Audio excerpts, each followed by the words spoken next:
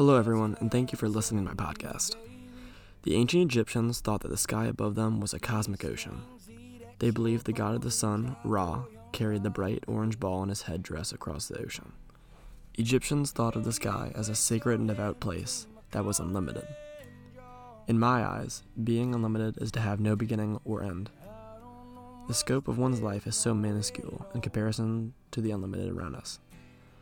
The Egyptians were a prime example of this. Despite not knowing the science behind astronomy, they saw the unlimited as something so unthinkable it had to be holy. To feel unlimited is to feel free and at peace with the situations out of your hands. No matter where you look, the sky is above, ahead, and behind you. It is unlimited in every direction you look. Zach Bryan's Something in the Orange from his smash album, American Heartbreak, makes me feel truly unlimited in life. I learned just how emotional this song makes me feel while it was being played on my friend's boat on the calm and smooth water of Bay St. Louis. As we cruised for the evening excursion, I noticed the sunset in the distance. The orange rays peeking through the thick clouds presented an inarticulable beauty, matching with Brian singing, "If you leave the day, I'll just stare at the way the orange touches all things around." At that moment, I had never felt more free. It felt as if time had frozen and nothing in the world even mattered.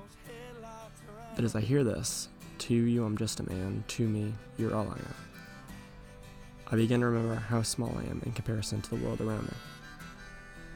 To the unlimited sky above me, I am one of the billions of people beneath it. But to me, the sky is the whole world around me. Each direction I look, it humbles me more and more. As I continue to listen, Brian reaches the line that inspired me to choose this song.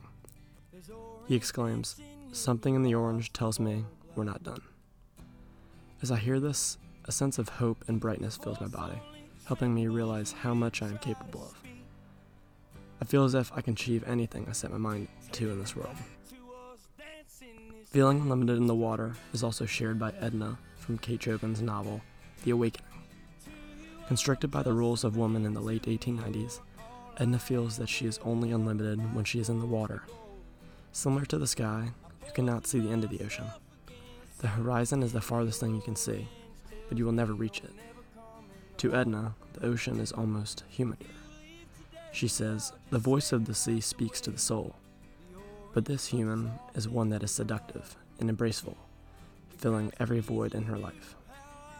Edna's dream of the ocean and myself listening to my song relate most to the fact that we are both empowered by the world around us. Whether it be the sky or the water, both are out of human control.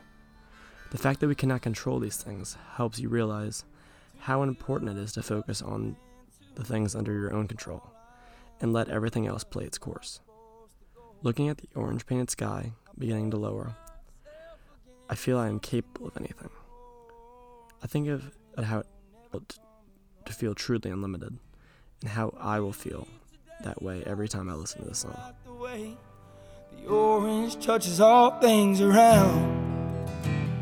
The grass, trees, and dew, how I just hate you. Please turn those headlights around. Please turn those headlights around.